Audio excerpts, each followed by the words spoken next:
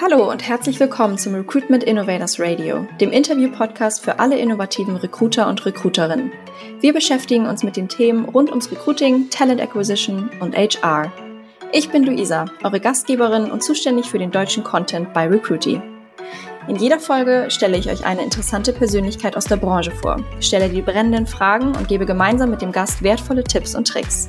Hört mit mir hinter die Kulissen des Recruitings und lehnt euch zurück. Viel Spaß bei dieser Folge. Herzlich willkommen zu einer neuen Folge. Ich freue mich, heute 2 Gäste begrüßen zu dürfen. Jasmin Settlercheck-Linster und Jennifer Seifert. Unser heutiges Thema ist das passive Recruiting. In aller Munde ist ja eigentlich das Active Recruiting oder das Active Sourcing, über das auch wir schon in unserem Podcast und auch in einem Webinar gesprochen haben. Aber jetzt interessiert uns, wie sieht es eigentlich auf der anderen Seite aus und was hat es mit dem passiven Recruiting auf sich? Hallo ihr beiden, ich freue mich, dass ihr heute dabei seid. Hallo. Hi. Wir freuen uns auch. Danke für die Einladung. Ja, klasse, dass das heute klappt. Ich würde sagen, dass wir vielleicht einfach mit einer kurzen Vorstellungsrunde beginnen. Heute ist ja wirklich eine besondere Situation, dass ihr zu zweit seid. Stellt euch doch vielleicht einfach kurz vor, wie ihr auch ins Recruiting gekommen seid und wo vielleicht auch eure Schwerpunkte liegen. Ich würde sagen, soll ich anfangen? Fang du an. Ich fange an. Also ich bin jetzt seit über 10 Jahren schon mit dabei und bin so richtig reingeschlittert in die ganze HR-Welt, um ehrlich zu sein. Also ich hatte nicht als Kind schon den Wunsch, HR und Recruiting zu machen, um ehrlich zu sein. Und genau, ich habe eine ganz klassische Ausbildung gemacht, die es mittlerweile gar nicht mehr gibt. Bürokauffrau hieß das damals. Und genau. Wie heißt das denn jetzt? Büromanagement? Ich glaube Kauffrau für Bürokommunikation. Ah, okay. Also ähnlich. Genau. Okay. Und da durfte ich unter anderem auch in die Personalabteilung reinschnuppern und das hat mir total gut gefallen und denen hat es auch gut gefallen, wie ich mich da so gemacht habe. Und nach meiner Ausbildung wurde ich da dann quasi übernommen und seitdem bin ich da auch, bin ich da unterwegs und habe immer neue Felder für mich entdeckt. Im Moment ist es so, dass es 3 Felder gibt, die für mich ganz besonders, die mir besonders Spaß machen. Und zwar ist es einmal Employer Branding, was ja auch einen großen Teil oder eine große Rolle im Passive Sourcing spielt, aber da sprechen wir gleich nochmal drüber. Das Thema Organisationsentwicklung und Recruiting, beziehungsweise mittlerweile auch recht viel Tech-Recruiting. Mhm. Genau, und bei mir ist es eigentlich relativ ähnlich wie bei Jasmin, muss man sagen. Als ich das jetzt so gehört habe, wurde mir das erstmal klar. Ich bin nach Berlin gekommen und habe bei einer Agentur auch eine Ausbildung gemacht und auch im Bürokommunikationsbereich und bin dann direkt innerhalb der Ausbildung schon in die Personalabteilung gekommen und dann haben alle gesagt, du machst das so gut und du kannst so gut mit Leuten und du interessierst dich ja sogar noch für Arbeitsrecht. Willst du das nicht auch richtig Vollzeit dann machen? Und dann bin ich nach der Ausbildung dort als Junior geblieben und habe die Agenturen zwischenzeitlich mal gewechselt und so und bin aber immer im HR-Bereich geblieben. Und meine Schwerpunkte sind auch, ich mache ganz viel Recruiting in der Kreativbranche, viel Kreative. Personalentwicklung ist aber auch ein Herzensthema von mir in Verbindung auch mit Coaching, also so Karrierecoaching, Persönlichkeitsentwicklung und solche Themen. Genau. Cool. Guck mal, Luisa, da müssen wir erstmal bei dir im Interview sozusagen sitzen, um festzustellen, dass wir fast denselben Werdegang hatten. Ja, witzig. Ja, ich habe auch eine Ausbildung gemacht, habe so gestartet, tatsächlich auch in einer Werbeagentur als Kauffrau für Marketingkommunikation. Also auf Projektmanagement-Seite sozusagen, witzig. Als ich euch angeschrieben habe, da hattet ihr gerade euren eigenen Podcast gelauncht, glaube ich. Da war irgendwie gerade eure erste Folge draußen. Der heißt Die Personalabteilung und kann ich auch jedem ans Herz legen. Ist wirklich ein cooler Podcast, in dem ihr verschiedene Themen ansprecht. Was hat euch dazu bewegt, einen Podcast rund um HR-Themen überhaupt zu machen? Ja, also erstmal dachten wir uns, jeder macht ja jetzt einen Podcast. Das können wir doch irgendwie auch, das kriegen wir doch auch hin. Und dann hat's uns ein bisschen gestört. Also wir sind selber beide große Podcast-Fans und hören irgendwie auf dem Weg zur Arbeit, zwischendurch, unter der Dusche, wo auch immer, irgendwelche Podcasts.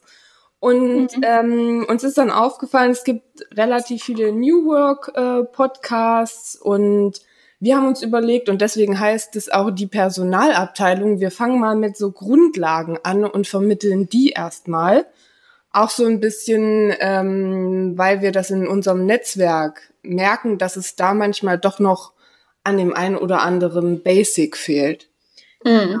Und was wir auch was uns auch teilweise fehlt, also es gibt so eine kleine Community mittlerweile an ganz, ganz tollen HRlerinnen und HRlern, die wirklich gerne und viel Wissen teilen, aber das ist leider noch nicht Normalität. Gerade im HR-Bereich, besonders im Recruiting, ist es leider nach wie vor oft so, dass dass man sein Wissen nicht so gerne teilt. Man möchte gerne die besten Leute für sich bunkern, in Anführungsstrichen. Man möchte all die Strategien, die man so erarbeitet für sein Team, möchte man eben für sich behalten, um da die tollsten Dinge anzubieten und sich von der Konkurrenz abzusetzen. Und wir sehen das halt total anders. Wir wollen Wissen ganz aktiv teilen und warum nicht mit einem Podcast?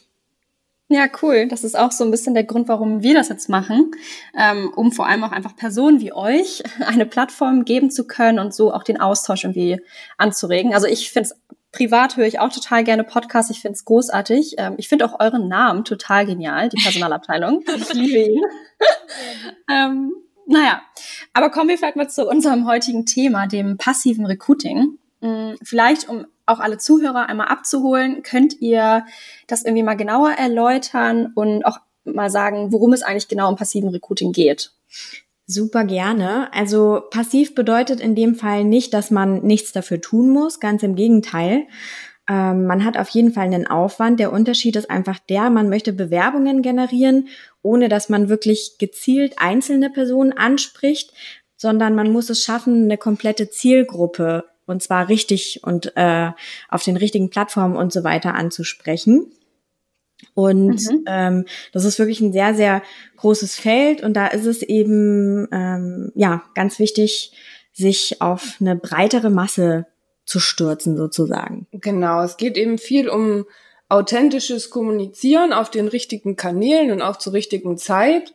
Und auch viel um Arbeitgebermarke und eben Jasmins Lieblingsthema Employer Branding und auch das Unternehmensimage, dass zum Beispiel die Karriereseite ordentlich aufgebaut ist, dass man, wie man kommuniziert auf den Social-Media-Kanälen, wie man die Leute erreicht und natürlich auch, wie man die dann managt, das Bewerbermanagement sozusagen. Also so einfach wie möglich ist den Leuten machen, sich wirklich zu bewerben und alle Infos zu bekommen, die sie brauchen könnten, damit sie auch Bock haben, sich zu bewerben. Also wenn ich es richtig verstehe, ist es dann ja auch eine Methode, die eigentlich immer Anwendung findet, oder? Also es läuft immer so mit. Ja, es sollte so sein tatsächlich. Eigentlich sollte es so sein, dass es immer irgendwie ein Thema ist. Ist es nur leider manchmal nicht. Ja, okay. Also ich glaube tatsächlich, es ist auch bei allen ein Thema, sobald du anfängst, sobald du die erste Stellenanzeige aufgesetzt hast, was du spätestens dann machst, wenn du die erste Person suchst, bist du eigentlich schon im Bereich Passive Sourcing, aber das ist den meisten natürlich nicht bewusst und das reicht natürlich alleine noch bei Weitem nicht. Ja. Mhm. Und jetzt hast du gerade eben die Stellenanzeige angesprochen. Was passiert denn eigentlich davor? Also bevor ich eine Stellenanzeige schreibe und veröffentliche, welche Aktivitäten fallen da hinein, was dem passiven Recruiting zuspielt? Naja, also es kommt natürlich immer drauf an, weil gehen wir mal davon aus, das ist irgendwie ein junges Start-up und die haben sich jetzt überlegt, wir brauchen jetzt mal den ersten Mitarbeiter, was man da alles reinschreibt in eine Jobanzeige, dass es vor allen Dingen nicht zu viel generisches Blabla ist und nicht zu viel Gelaber, sondern wirklich auch einfach authentisch ist und einfach mal widerspiegelt, wie ist das Unternehmen wirklich, worum geht's da und eben auch so ein bisschen Arbeitgebermarke, was gibt's da für Goodies, Benefits, na klar, bei einem jungen Startup vielleicht noch nicht so viel, bei größeren Unternehmen dann vielleicht schon ein bisschen mehr Und auch dieses typische, ja, du brauchst 5 Jahre Erfahrung in dem Bereich und du musst dieses Studium haben, sonst wird das nichts. Das ist auch so ein bisschen überholt, meiner Meinung nach. Genau, wichtig ist vor allem, dass man, also noch bevor man die Stellenanzeige raushaut, dass man sich wirklich auch mit den Leuten, für die man am Ende des Tages jemanden einstellt, mal zusammensetzt und die auch fragt, ne, wo seid ihr unterwegs? Was würdet ihr gerne in so einer Anzeige lesen? Was sind wirklich die Skills, die ihr gerade aktuell braucht und so weiter? Also es macht einen ganz, ganz großen Unterschied, ob wir als HRler natürlich nach bestem Wissen und Gewissen so eine Stellenanzeige aufsetzen, ohne Input aus dem Team, oder ob wir das wirklich gemeinsam mit dem Team machen. Das ist ein Unterschied wie Tag und Nacht. Ja, und auch die Karriereseite ist da wichtig, wenn man, dass man sich damit mal auseinandersetzt und vielleicht auch so einen Blick hinter die Kulissen gibt. Wie sieht's da eigentlich aus? Wie sieht der Eingang aus, die Meetingräume, dass man so ein bisschen Gefühl dafür bekommt, wenn man darüber nachdenkt, sich da zu bewerben, und auch die Kultur und die Werte so ein bisschen rüberbringt. Vielleicht mit einem Video oder einfach nur aufgelistet, hey, so versuchen wir hier miteinander umzugehen, so arbeiten wir, dass man einfach so ein Gefühl dafür bekommt, wofür steht der Laden und wie wird's da wohl so sein, wenn ich da arbeite. Also würde ich sagen, das sind dann auch alles so Faktoren, die dann mich als Unternehmen oder die Stelle attraktiv für eben potenzielle Kandidatinnen und Kandidaten machen? Oder gibt es da noch andere Sachen, auf die man besonders achten muss? Ganz super wichtig finde ich mittlerweile eigentlich das Thema, also hat Jen ja jetzt schon so ein bisschen angeschnitten, Kultur und Werte. Also die meisten Unternehmen sind ja mittlerweile so schlau und machen für sich selbst sich diese Gedanken und bringen das auch zu Papier. Aber die wenigsten kommunizieren das auch ganz klar nach außen, und zwar schon auf der eigenen Karriereseite. Genau, das macht einfach einen großen Unterschied, wenn ich als Bewerber so eine Stellenanzeige sehe und mir die Webseite angucke und da stehen schon die Werte, mit denen ich mich zu 100% identifiziere. Da habe ich natürlich mega Bock, mich dann auch zu bewerben. Und auf der anderen Seite ist es aber auch total gut, wenn ich merke, okay, das passt nicht zu mir, dann brauche ich mich da auch erst gar nicht bewerben und nicht meine und deren Zeit zu verschwenden, weil das einfach nicht funktionieren würde. Und das ist, also das auf jeden Fall, Kultur, Werte wirklich so klar und deutlich zu kommunizieren, wie es nur geht. Und die Bewerbung so einfach wie möglich zu machen, hat der Jen ja auch schon gesagt. Und ja, sich die Profis eben dazu holen und gerne auch die Stellenanzeigen zu testen. Also so ein klassisches A/B-Testing zu machen, heißt, wir probieren jetzt mal, 2 Wochen lang eine Stellenanzeige mit dem Foto und dem Text aus. Die 2 Wochen danach probieren wir mal ein anderes Foto und so weiter und gucken mal, was da so bei rumkam. Ja, was mehr Klicks hat, wo mehr Bewerbungen rauskam. Und da auch nochmal das mit der Zielgruppe. Natürlich, wenn ich Stellen ausschreibe für Entwickler, dann finde ich die auf ganz anderen Portalen, Social Media mäßig auch, als wenn ich Auszubildende zum Beispiel suche. Dass ich mir da ein bisschen Gedanken drüber mache und dann mal ein bisschen ausprobiere, wie läuft das, wenn ich da mal so eine gesponserte Anzeige laufen lasse, testmäßig, und wenn da was bei rumkommt, das größere Paket erst kaufe. Genau, also im Passive Sourcing, die Stellenanzeige steht ganz klar im Fokus, auf jeden Fall, aber eben das Ganze drumherum darf man nicht unterschätzen. Wo poste ich sie, wie poste ich sie, wann poste ich sie, genau, ja. Könnt ihr das vielleicht irgendwie an einem Beispiel erläutern? Also wenn ich jetzt meine Stellenanzeige erstellt habe, wie gehe ich dann weiter vor? Also vielleicht bezogen auf eine bestimmte Zielgruppe oder auch einen Job vielleicht? Also ich kann da mal so ein Techie zum Beispiel nehmen. Da gibt es, also Techie hört sich jetzt für die es nicht wissen, Entwickler, Programmierer, Programmiererinnen. Developer, genau. Also die sind zum Beispiel, es gibt so eine Plattform, ohne da jetzt groß Werbung machen zu wollen, das weiß einfach jeder, der sich ein bisschen damit beschäftigt, das ist Stack Overflow, da treiben die sich rum und genau, da, ich meine, wie bei euch ja auch mit Recruitee, ne, ihr habt ja auch so eure Zielgruppe, aber wenn ich jetzt mal so einen klassischen Techie nehme, dann poste ich die da, ich poste die natürlich auf LinkedIn, zum Beispiel weiß ich einfach, dass die auf Xing jetzt nicht wirklich zu finden sind oder die wenigsten, weil es einfach weil die sich einfach, warum auch immer, auf LinkedIn konzentriert haben.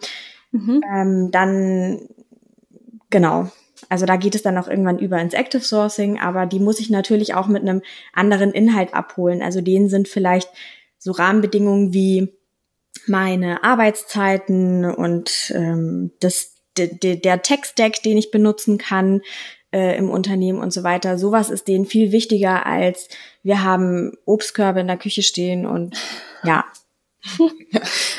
Also ist auch da dann eigentlich wieder die Vorarbeit eigentlich ganz wichtig, ne, dass man sich eben mit den Abteilungen irgendwie auseinandersetzt, wo die Person dann eingestellt wird, was erwarten die, oder die kennen ja auch am besten wahrscheinlich den Kandidaten oder die Kandidatin, die sie haben wollen. Ja, absolut. Das ist dann meistens auch ein bisschen manchmal Überzeugungsarbeit dann, weil zum Beispiel da geht einer, ich sag mal, der Jörg, der hat gekündigt und dann heißt es, wir brauchen noch mal einen Jörg.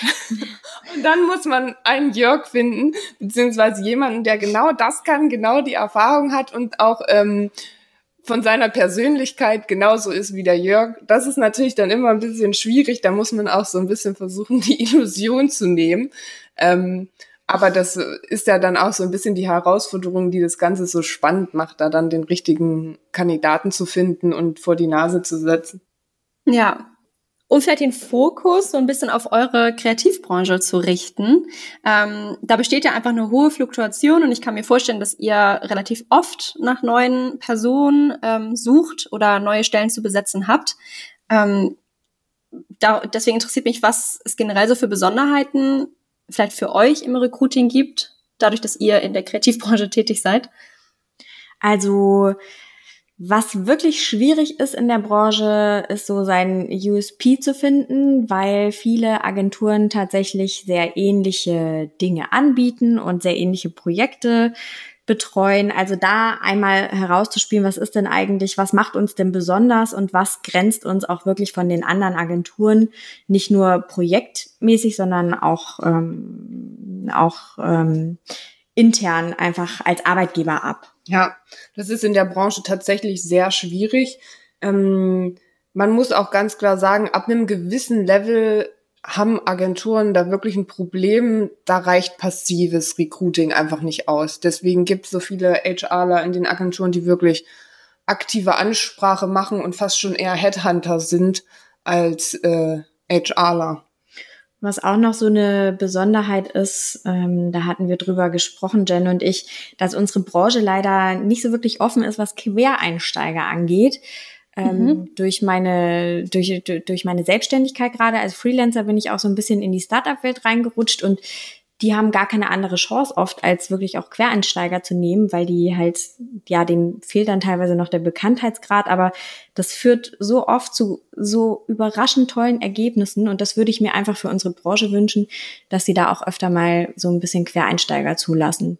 Ja, das ist meistens ein Erfolg tatsächlich, wenn es dann passiert, aber die Überwindung ist dann oft doch sehr schwierig, wenn da jemand kommt, der noch nie in einer Agentur gearbeitet hat. Eben hattet ihr das schon so kurz angesprochen und ihr habt ja auch eine Folge in eurem Podcast, die Personalabteilung, zu dem Thema passives Recruiting aufgenommen. Und dort habt ihr es auch schon angeschnitten, dass das passives Recruiting eben nicht immer erfolgsversprechend ist in eurer Branche, beziehungsweise ab einem bestimmten Level. Könnt ihr euch dann darauf verlassen, also könnt ihr euch nur darauf verlassen, passives Recruiting zu machen? Eigentlich kann ich mir das ja schon selbst beantworten, nein. Aber also wie geht ihr damit um? Ja, also tatsächlich ist es so, dass man auch da unterscheiden muss, wenn es große Agenturen sind, die einen Namen haben, die man irgendwie kennt, da funktioniert das noch ein bisschen besser, weil dann doch immer mal Kreative, auch wenn sie zum Beispiel vom Ausland nach Deutschland wollen, dann die großen Namen kennen und gucken. Und dann kommt da schon mal noch ein paar gute Bewerbungen rein, auch so für vielleicht Einstiegs-Junior-Positionen funktioniert das eigentlich ganz gut. Natürlich je nachdem, wie bekannt die Agentur ist, bei kleineren Agenturen dann auch schon schwieriger. Da ist dann wieder der USP umso wichtiger, dass man sagt, hey, du brauchst nicht in die große Agentur, das ist ja eh immer das Gleiche, komm doch lieber in eine kleine. Aber ansonsten ist es tatsächlich schwierig, wenn man zum Beispiel Führungspositionen besetzt, dann will man natürlich auch jemanden, der viel Erfahrung hat und auch sich vielleicht schon einen Namen gemacht hat in der Branche mit Award-Gewinnen oder sowas, dann wird's wirklich mit passivem Recruiting sehr schwierig. Dann ist wirklich aktive Ansprache und so ein bisschen auch Honig um den Mund schmieren und zu sagen, hey, du bist so toll, komm, lass doch mal reden.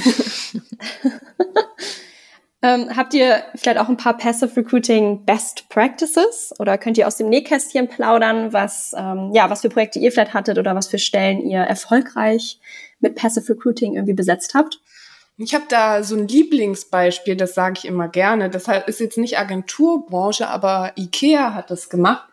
Und zwar haben die ein neues Möbelhaus aufgemacht und brauchten noch wahnsinnig viele Mitarbeiter.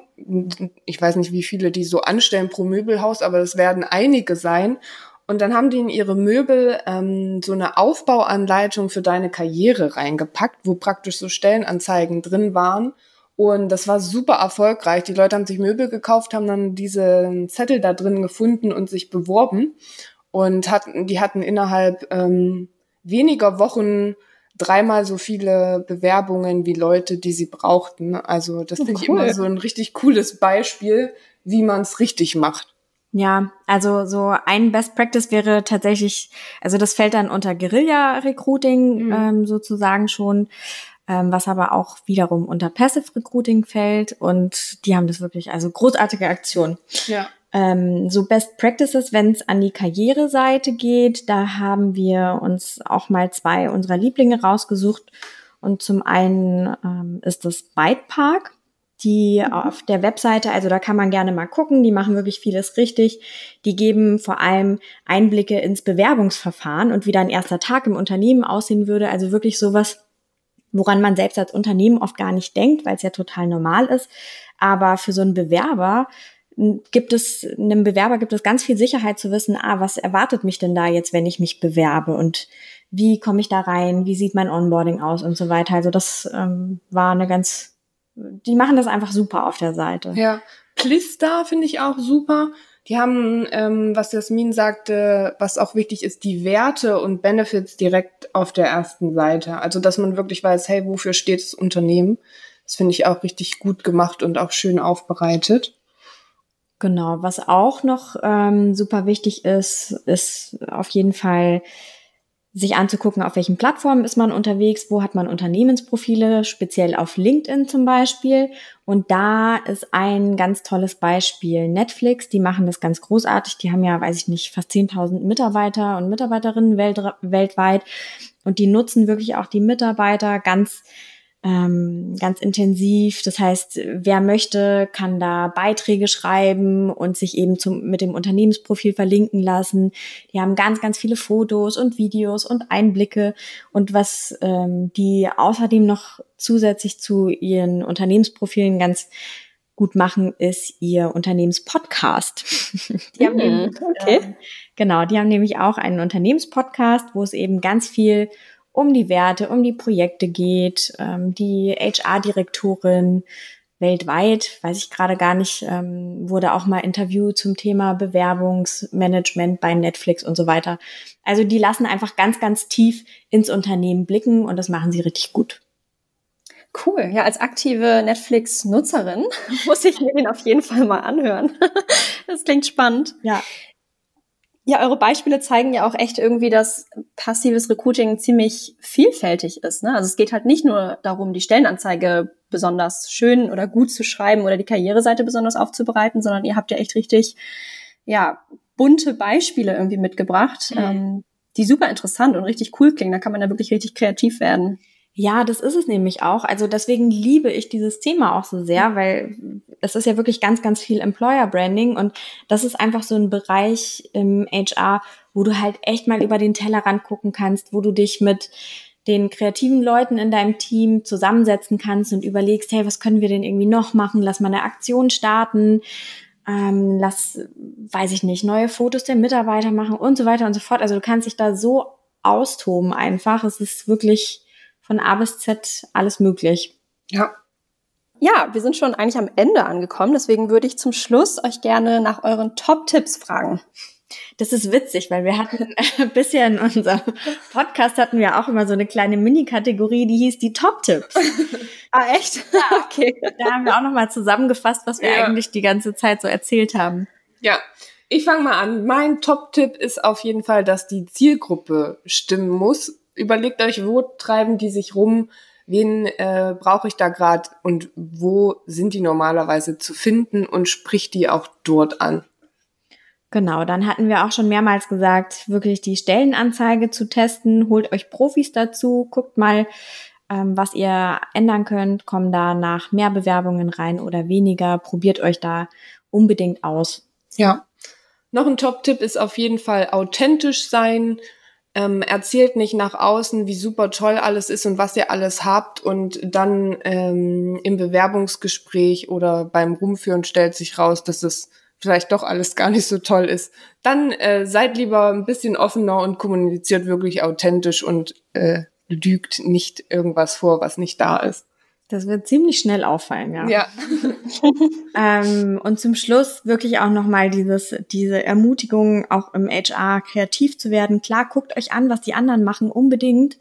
Recherchiert, was es da draußen so gibt, aber dann macht es nicht so wie alle anderen, sondern guckt mal, was zum Thema authentisch, was zu euch passt und genau, was ihr da Tolles, vielleicht Neues auf die Beine stellen könnt.